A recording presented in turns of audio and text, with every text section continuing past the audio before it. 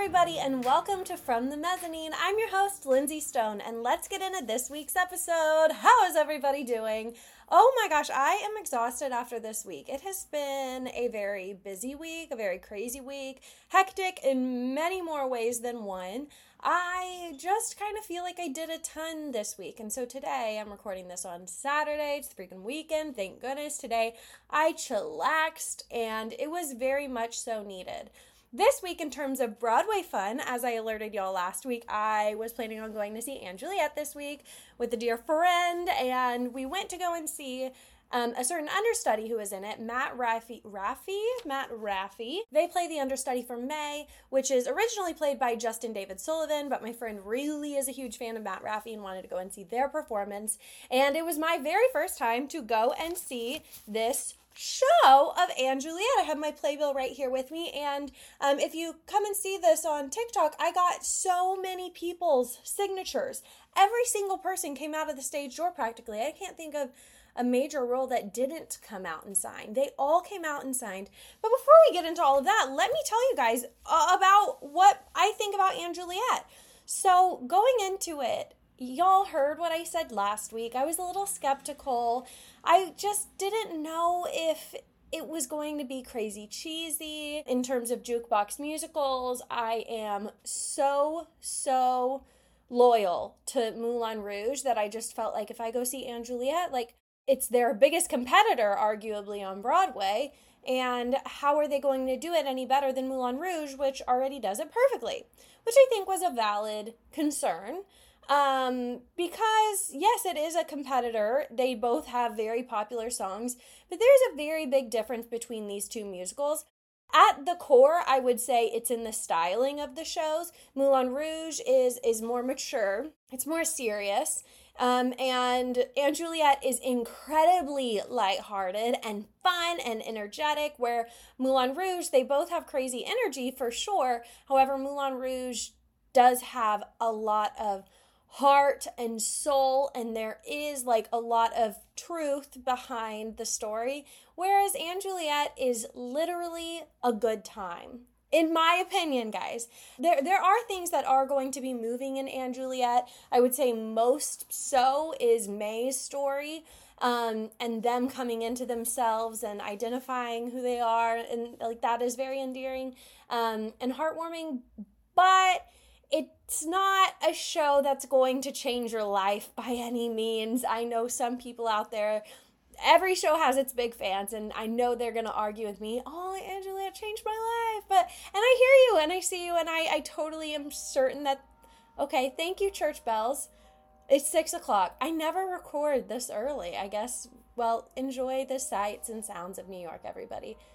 There's a church right across from us, and at 6 o'clock every day, the bells ring, and it's the symbol of if I've gotten home on time or not, because I'll leave the office typically around 5 if it's a good day, and if I make it home before I hear those church bells, then it's a good day, and I made it home in good time, and the subways didn't trip me up too much. Wow, y'all are really just getting an idea. And I want to tell you guys, we'll get back to Juliet once the church bells cease, but there's a drag bar just down the street from us, and we can always tell when it is like lit over there because you'll hear the music, and they were just playing, Isn't She Lucky, That Hollywood Girl? And I'm just thinking about, I'm like, oh my gosh, I bet they're having so much fun over there.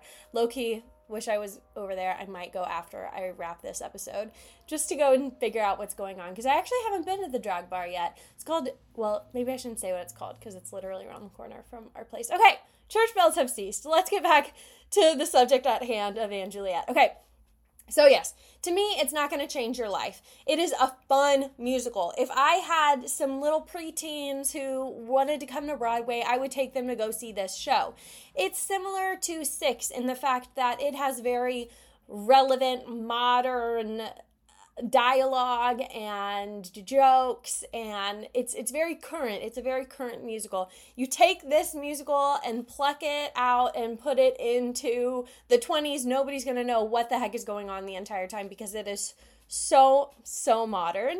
And yes, it is cheesy. That was what I was worried about. I was worried, like, oh, is it going to be like funny, or is it just going to be like trying too hard and cheesy? And there were definitely times where I was laughing so hard. Betsy Wolfe, she's got it. She's got that spark. She has the humor down. She is really, really funny. I thoroughly enjoyed her performance, and I knew that I would. She was incredible. We did have the understudies for quite a few people. We saw this on a Wednesday evening, and so we went to go to see the understudy for May's character, but we also ended up getting the understudy for Juliet. I really wanted to see Lorna Courtney, but I didn't have anything to compare the understudy's performance to, so I wasn't all that frustrated at it, but I was like, oh, dang, I would have loved to see the original Juliet. But the woman who was in the role of Juliet that night, her name was Rachel Webb, and she was so good. I really thought she was great. And I asked my friend what she thought about their two performances, like who would she say was better per se, or how do they match up, you know? And she said that they both have really great things. She says, you know, Lorna's in the role every single night, and so she's going to have some more like nuance to the character. But other than that, they both had like a ton of power behind their vocals. I don't even know, like, I don't have like a streamlined idea of how I want to talk on this show, but the major takeaway that I had was it is insane, but I mean that in a good way. And it all makes sense because everything about this show is so aligned. Like the design of the set, to the costumes, to the music choice, which is like the biggest part of the show, I would say, is the music choice, to the characters and to the dialogue. Everything in this show is so aligned that it makes it make sense. You're not surprised when they come out in all silver costumes and they are singing in sync. You're not, or everybody, that's Backstreet Boys. You're not surprised when they start singing. Oh my God, the biggest like cringe moment for me was when they started singing Kesha. So what was going on in the story? We all know the story. It's the story of Romeo and Juliet, but what if Juliet lives, and where would the story go then? Juliet leaves fair Verona, and she has her cute little posse together, and they're trying to get into this club, and they're not being allowed into the club, or I guess it's a birthday party, and they're not being let in. And so all of a sudden, Betsy Wolfe, she goes, "Back door cracked, we don't need a key, you're coming with me." I like lost it. I completely lost it. That was the only moment for me when I was like, out of body experience, this is insane. This show is insane. But it all works. Like, it all makes sense because it knows that it's being farcical. It knows that it's being ridiculous. And so you forgive it for that. And you just kind of have to give in and let yourself have a great time. So anyways, there were definitely moments where I just like, my head was in my hands. And I was like, oh my God, you've got to be kidding me. Like, this is crazy. But at the end of the day, it was just a fun night on Broadway. We did rush for it. So we paid $50 for our tickets.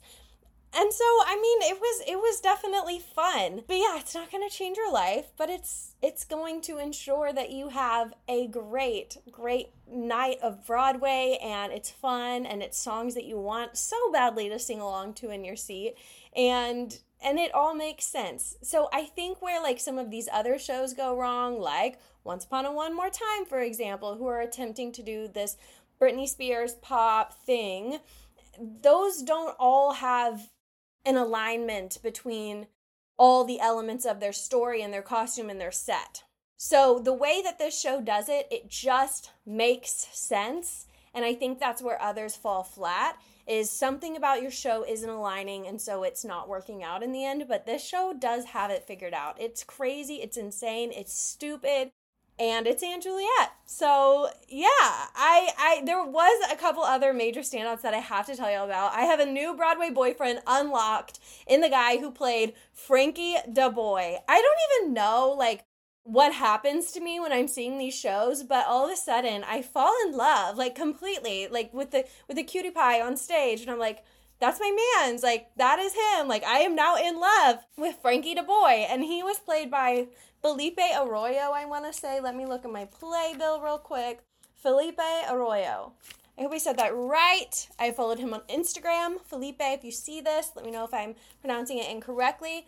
He was awesome. It was funny at the stage door. He was really trying to make a run for it because he was like the first one who came out. And I was like, hi, And I got like so excited, and he like, you could tell he was like, oh damn it, I've been spotted. And he like went back and got a Sharpie and came and signed all of our playbills. I was like, I gotta get his signature. He's my new Broadway boyfriend, my new crush. I'm obsessed. But yeah, this was a fun show. I'm glad that I finally saw it because I have really wanted to for a long time, and it hasn't made sense as to why I hadn't gone and seen this show.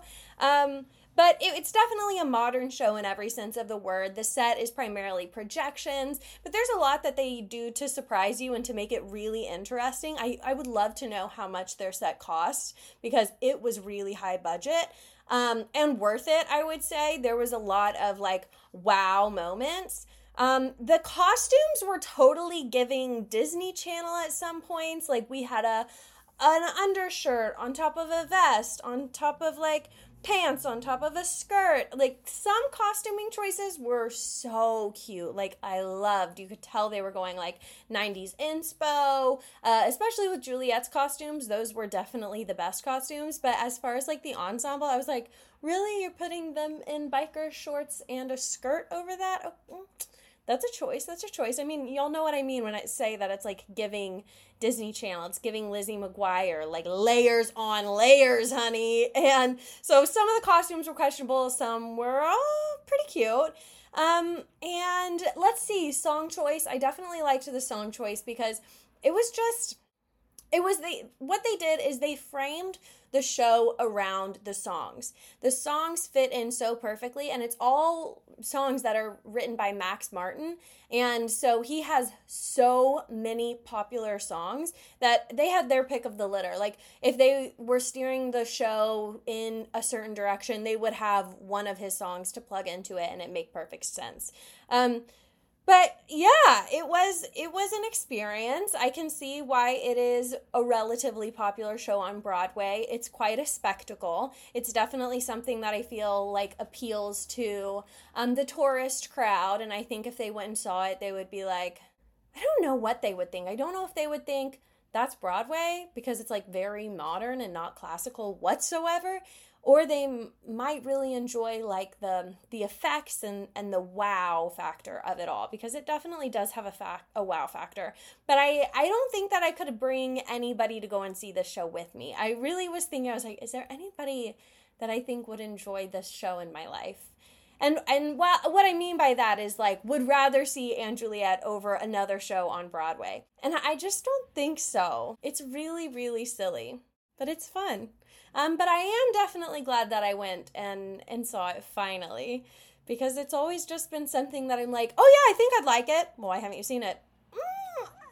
I don't know, so that's that on that. We have some more things to look forward to next week because, and by next week I mean on next week's podcast, because tomorrow is the Broadway Flea Market, and I cannot wait to go for the first time. We talked about it a lot last week, and I gave you all the lowdown, but at the point that this podcast is going to come out, it will have already been in the past, but I will catch you all up on all of the things that I bought. Hopefully I'll find some really good things. And I'm so excited, and I'll get to see like Titus Burgess, Danny Bernstein, who else might be there? I don't know, like it'll be a surprise. I think it's going to be really busy. I might have to like shove some elbows to get to the Lin-Manuel signatures, but I am willing to do that for my king. I will do whatever it takes to get Lin's signature. So yeah, I will catch you guys up next week on the Broadway Flea Market. I can't wait. I'm manifesting for next week's Lindsay to have gotten Lin-Manuel's signature. Manifesting it right here and right now. Is there anything else I want to talk to you guys about? I don't think so. Let's head on in to our Broadway grosses. Here are the Broadway grosses for the week ending in September 24th. I'm very excited about this because this is going to be the first full week that will account for all of Gutenberg's performances, so we will finally get a first look at how it is doing in the grosses. Number 1, folks, is Lion King. Moving on. Number 2 is Hamilton. Josh Groban must be back, folks, because Sweeney Todd is back at number 3. What a big jump. To refresh you, it was in the mid to lower bottom of the musicals last week. It was not in a good place because Josh Groban was living it up, hopefully not cutting people's throats, and he was on vacation, and now he is back evidently because here it is at number 3. MJ, the musical, is number 4. Dang, that's actually kind of high for them. Wicked is 5. Whoa. We have a newbie. Merrily We Roll Along is number 6. And get this, they only had 6 performances. So, whereas Wicked grossed $1.3 million last week with 8 performances, Merrily We Roll Along had 6 performances and grossed just about the same, $1.3 million. Holy cannoli. Oh my God. And to add even more surprise, Wicked, their capacity is about like between 13 and 12,000 in their theater for like the full week. Merrily We Roll Along, yeah, it's like just under 6,000. So Wicked is almost in a double the size theater as Merrily, but Merrily grossed equal amounts with less performances. Please tell me that made sense through this podcast, but holy cow, that is really crazy. They are going to be number 1 once they have an 8-show week. If they have an 8-show week, I don't know if they're only doing 6 performances a week, but I'm guessing this is just because this is the first time that they've been open for a full week. That's amazing. That is amazing. Shall we move on? So right after Merrily We Roll Along, wow, is Aladdin at 7, Moulin Rouge is at 8, Back to the Future is at 9. Thank God, I'm so glad that Moulin Rouge is not getting pushed down too far with all of these newbies coming in. Yay, yay, yay. Harry Potter and the Cursed Child is 9, and Juliet is 10. So, Gutenberg was not in the top 10. Unfortunately, it looks like they are at 1, 10, 11, 12, 13, 14, 15. That's not bad. They're in a smaller theater for sure. Crap, guys. I'm starting to get really scared about Shucked. Let's just go through. So, number 10 was And Juliet. 11 is Book of Mormon, so they're still doing really well somehow. And then It's a Beautiful Noise. I don't know why it's doing so well. Well, it's not. The capacity is 68%. This doesn't make any sense. I'm so lost. Next is 6, and then it's Gutenberg. And then it's Some Like It Hot, which we will talk about, don't you worry. And then it's Chicago, and then it's Shucked. When Shucked announces that it is going away, that it is closing, I will be at that theater every single night, holding on to hope.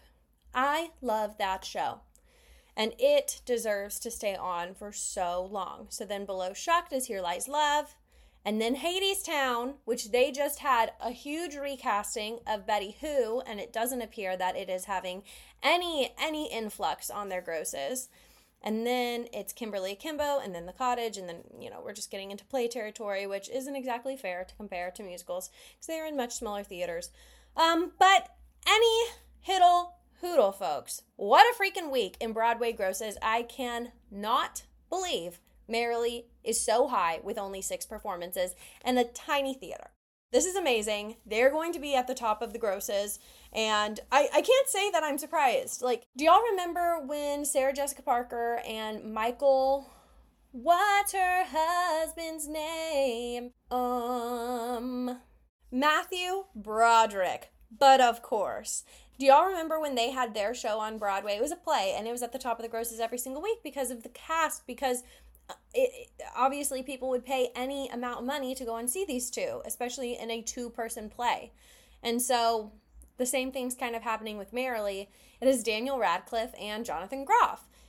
Lindsay Mendez, of course, is a star to us, but she's not a huge star, and I'm really glad that they kept her on. It would have been so crappy for them to replace her. I don't know if Jonathan Groff has, a huge appeal. I'm obviously a Broadway mind, and so I'm obsessed with him, but I don't know if, the common folk know of his amazingness. So it might just be Daniel Radcliffe who's, bringing in everybody, which, obviously, he's gonna do that. He's a humongous name. Anyways, what a freaking week in Broadway grosses. Let's just keep our fingers crossed that our favorite shows, our Shucks of the world, are not in bad territory. And hopefully they can hold on. I'm holding out hope. I love you, Shucked. Please don't leave me. Please, please, please, please. And speaking about shows that were in a bad place, in bad territory, possibly closing soon, let's dive into our first news story of the week. We got word this week that Some Like It Hot is closing. Some did not like it hot, I suppose you could say.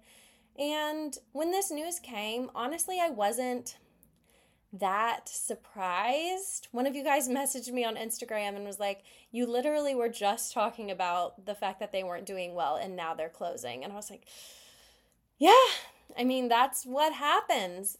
It does raise my eyebrows for a few reasons.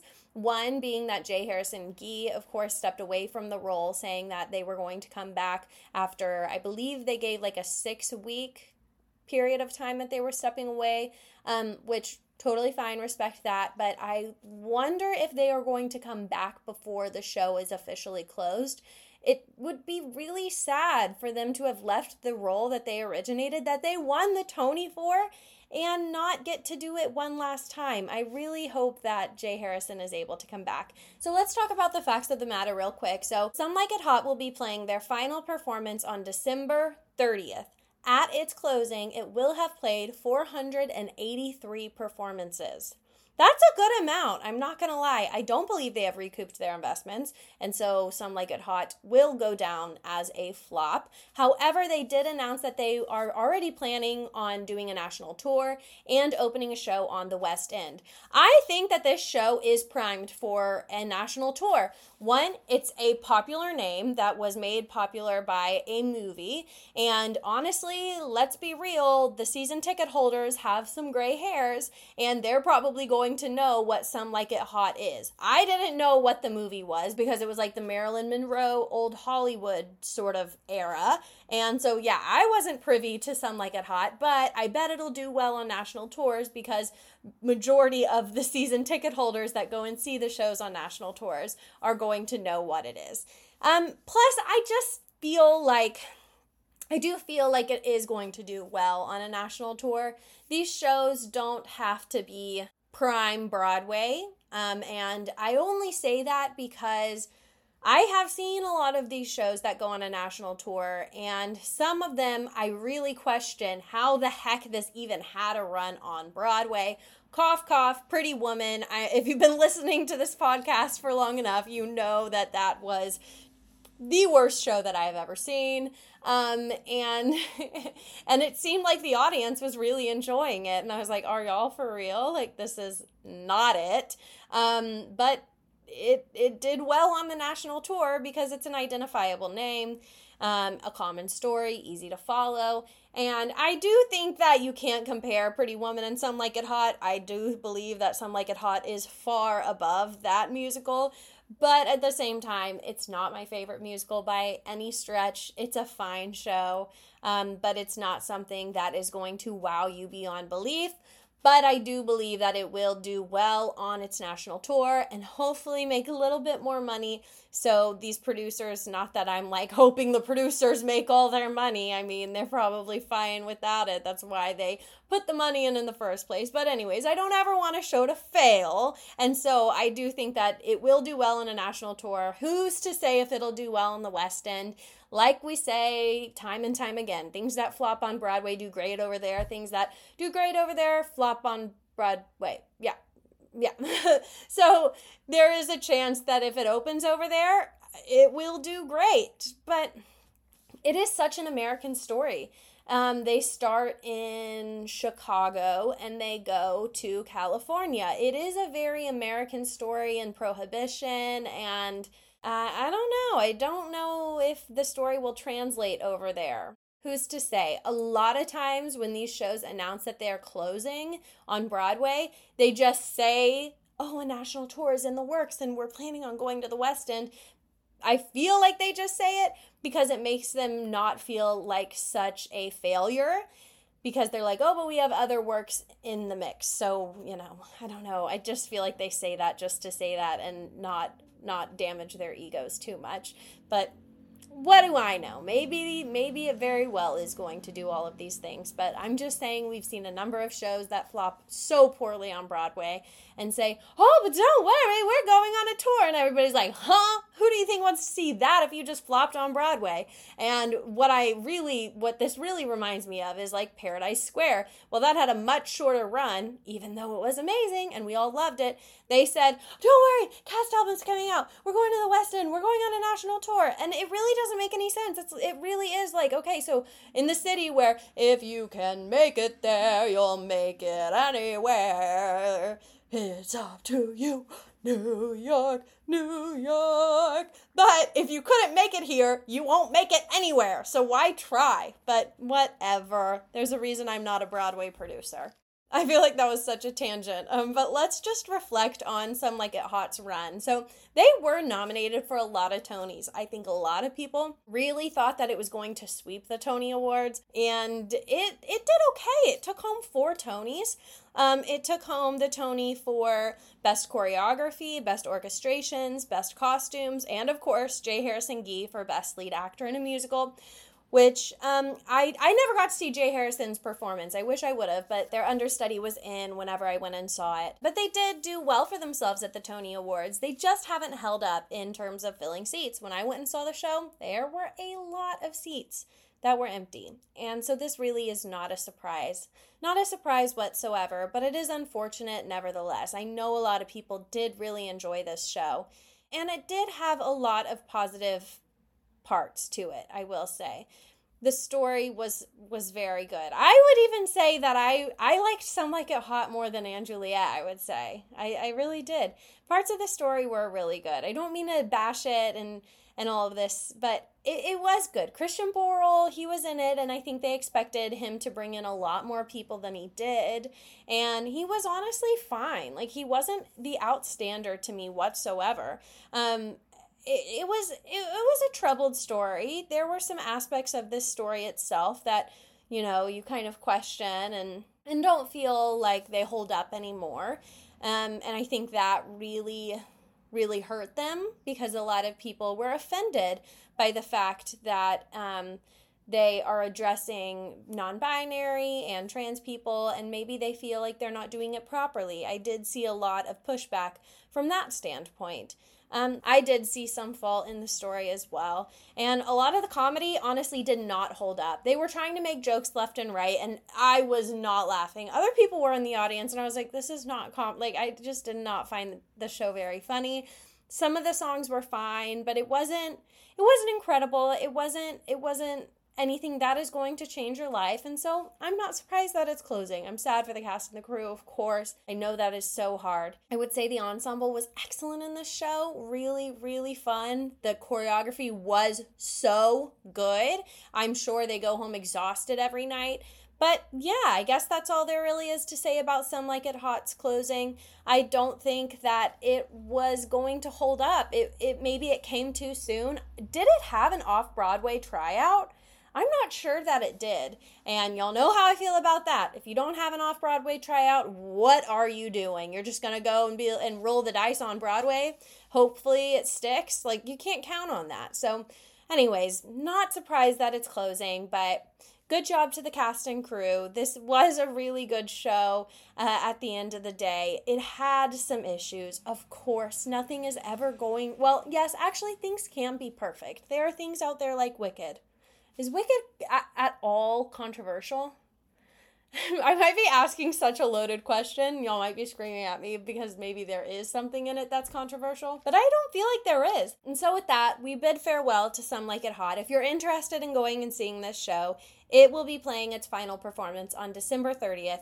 So I'm actually very glad that they've given us some time to actually go and see it, because if this was announced and I hadn't seen it yet, I would have been one of the people running to the theater to go and see it before it went. I did really want to see the show. And I feel like lately all of these shows are announcing their closing, giving us a week, maybe 2, to go and see it. So I really appreciate the fact that they are giving us 3 months. They're giving us 3 months to go and see it. That's amazing. And I feel like that's a very thoughtful thing to do, because now people are going to go run to the show to go and see it. And so they will end up making more money. Like things like New York gave us 1 week. So anybody who wanted to go run to the theater to see the show did not have time to do so. So anyways, thank you, Some Like It Hot, for actually giving your fans and the people that love your show time to go and see it again before it closes. And we bid you farewell. Moving on to our next news story, it is something that I am so genuinely excited for. We finally found out who our Sir Lancelot is going to be for Spamalot, and it is none other than SNL alum, comedian, stuck in the suburbs, our nostalgic king from our childhood, Taran Killam. This guy, I'm certain you know him. You might not know his name. I love this man, and I had never even known that his name was Taran Killam. So if you don't know who I'm talking about, do a quick Google search, and I'm certain you'll know him from something. He is so funny, and we were all waiting because they were withholding who our Sir Lancelot was going to be. They knew it was a big announcement, and they were not going to tell us. So this was huge. This was huge that we finally figured this out this week, and they did not let us down. I am so excited to go and see this show, but don't get too hyped because he is only going to be in the show for a very, very small, tiny, little, minuscule engagement. He will only be playing the role from when it opens. Well, it opens on November 16th, but the previews begin October 31st. So he will start the role October 31st and play until very early in the year. January 9th, he will be off. So you have basically November, December to go and see him. And then he's going to be gone. So if you want to go see him in the role, you've got to plan for it now. I was like, Taran, I don't think he's ever been on Broadway. No, I was completely mistaken. He has been on Broadway before. This is by no means his Broadway debut. He was previously King George in Hamilton. How did I miss that? I have no clue. That would have been so good. I'm going to have to find some video on YouTube of him as King George in Hamilton, a slime tutorial, if you will. And then he was also the dentist in Little Shop of Horrors. So he has been around the block in terms of Broadway, and we are so happy to have him in Spamalot. He's going to bring so much humor to the role, and I'm so happy that we have like an SNL star. I love SNL. I don't know about you guys, but I grew up on SNL, especially his era of SNL. And so I'm so hyped for this. I couldn't even pick a better person for them to put in this role. So like I said, guys, this show is beginning previews October 31st, Halloween night with a K, night, like the Knights Who Say Knee. That's what they have on their marquee. Shout out. I went and saw all the marquees, the videos on my TikTok from the Mezzanine podcast. But I loved what Spamalot was doing with their marquee. They were having so much fun with it. I just want to go. I bet there's so many more little hidden gems that I didn't even pick up on. But anyways, he will be beginning the role when the show begins previews October 31st. And like I said, he is going to be finishing his run. I guess it's actually not January 9th. It'll be right before that because Alex Brightman is taking his place and Alex Brightman is starting on January 9th. And Alex Brightman was in this role on the Kennedy Center run, and so he's already familiar with it. Everybody loves Alex Brightman. This is still a great casting. I feel like it's kind of sad that Alex isn't going to be able to originate the role on Broadway, and we just kind of gave it to a stunt casting, but at the same time, like, gotta do what you gotta do. It's a business, Alex, and you're going to be on in the show for longer, so it's all good, right? And plus, people are going to hold off seeing it with him, seeing it with Taran, because they want to see it with Alex. Like, Broadway folks love Alex Brightman. And I would like to see it with Alex, too. That would be awesome. Alex Brightman is currently in The Shark is Broken, which I think is closing relatively soon. That might have something to do with the fact that he couldn't start this show when it opens, and he needed to come on a little bit later. Who's to say? I'm not sure, but Taran Killam, we are so excited to see you as Sir Lancelot on Broadway in Spamalot. I'm so happy. I love this casting. When I saw it, I was shook, and I'm so happy about it. I'm so excited. Definitely going to be one that I am going to go see for sure. Hopefully in previews, because I love a good preview. And our last news story for this week, we got word that, guys, there is a stage adaptation of Burlesque headed to the West End. Where has this been? Why hasn't this happened already? Why is it the West End and not Broadway, huh? Come on, bring it over here. I'm sure it will. But this is crazy. I'm a little nervous because y'all know Burlesque. It is a show that is about, well, it starred Christina Aguilera, and it also starred Cher, and she was a small town girl wanting to be a burlesque dancer, and by the end of the movie, of course, she's like the best burlesque dancer in the world, or whatever. But it's a very, very strong movie. It's a good movie. It is such a blockbuster hit. It is so good. And it's kind of surprising to me that it hasn't happened before, because it had original songs and they were amazing. And so I'm surprised that it hasn't tried to come to the stage yet, or maybe it did and I didn't know about it. But this is very exciting, and it is confirmed to be happening.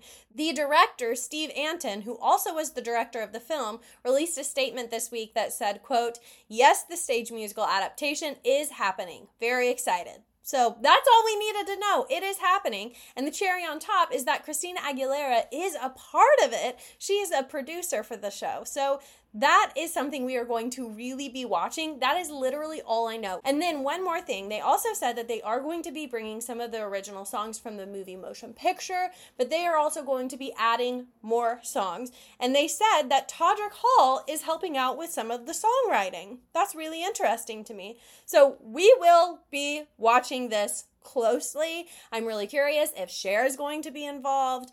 Will it come to Broadway? Who's to say? These are definitely the very early days for this show. But I can't wait to hear more about it. It makes me a little nervous because I know if Burlesque came to Broadway, it would be a huge competition for Moulin Rouge.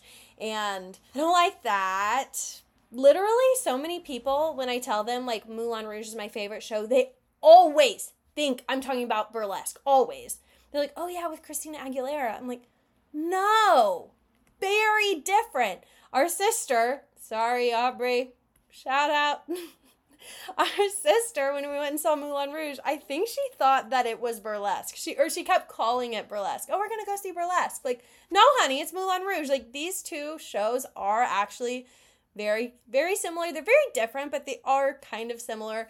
And so I'm a little scared, but who's to say? Maybe it won't come to Broadway at all. But I would like it to, because it sounds really good. But I'll keep y'all up to date on the stage adaptation for Burlesque, because I am very intrigued by this story.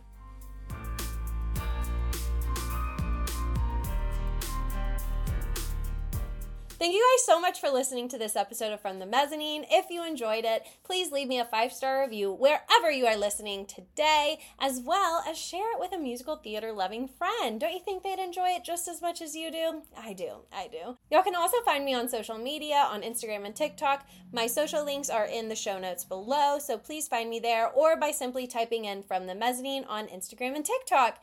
Once again, guys, thank you so much for listening, and I will see you again next Tuesday. Bye!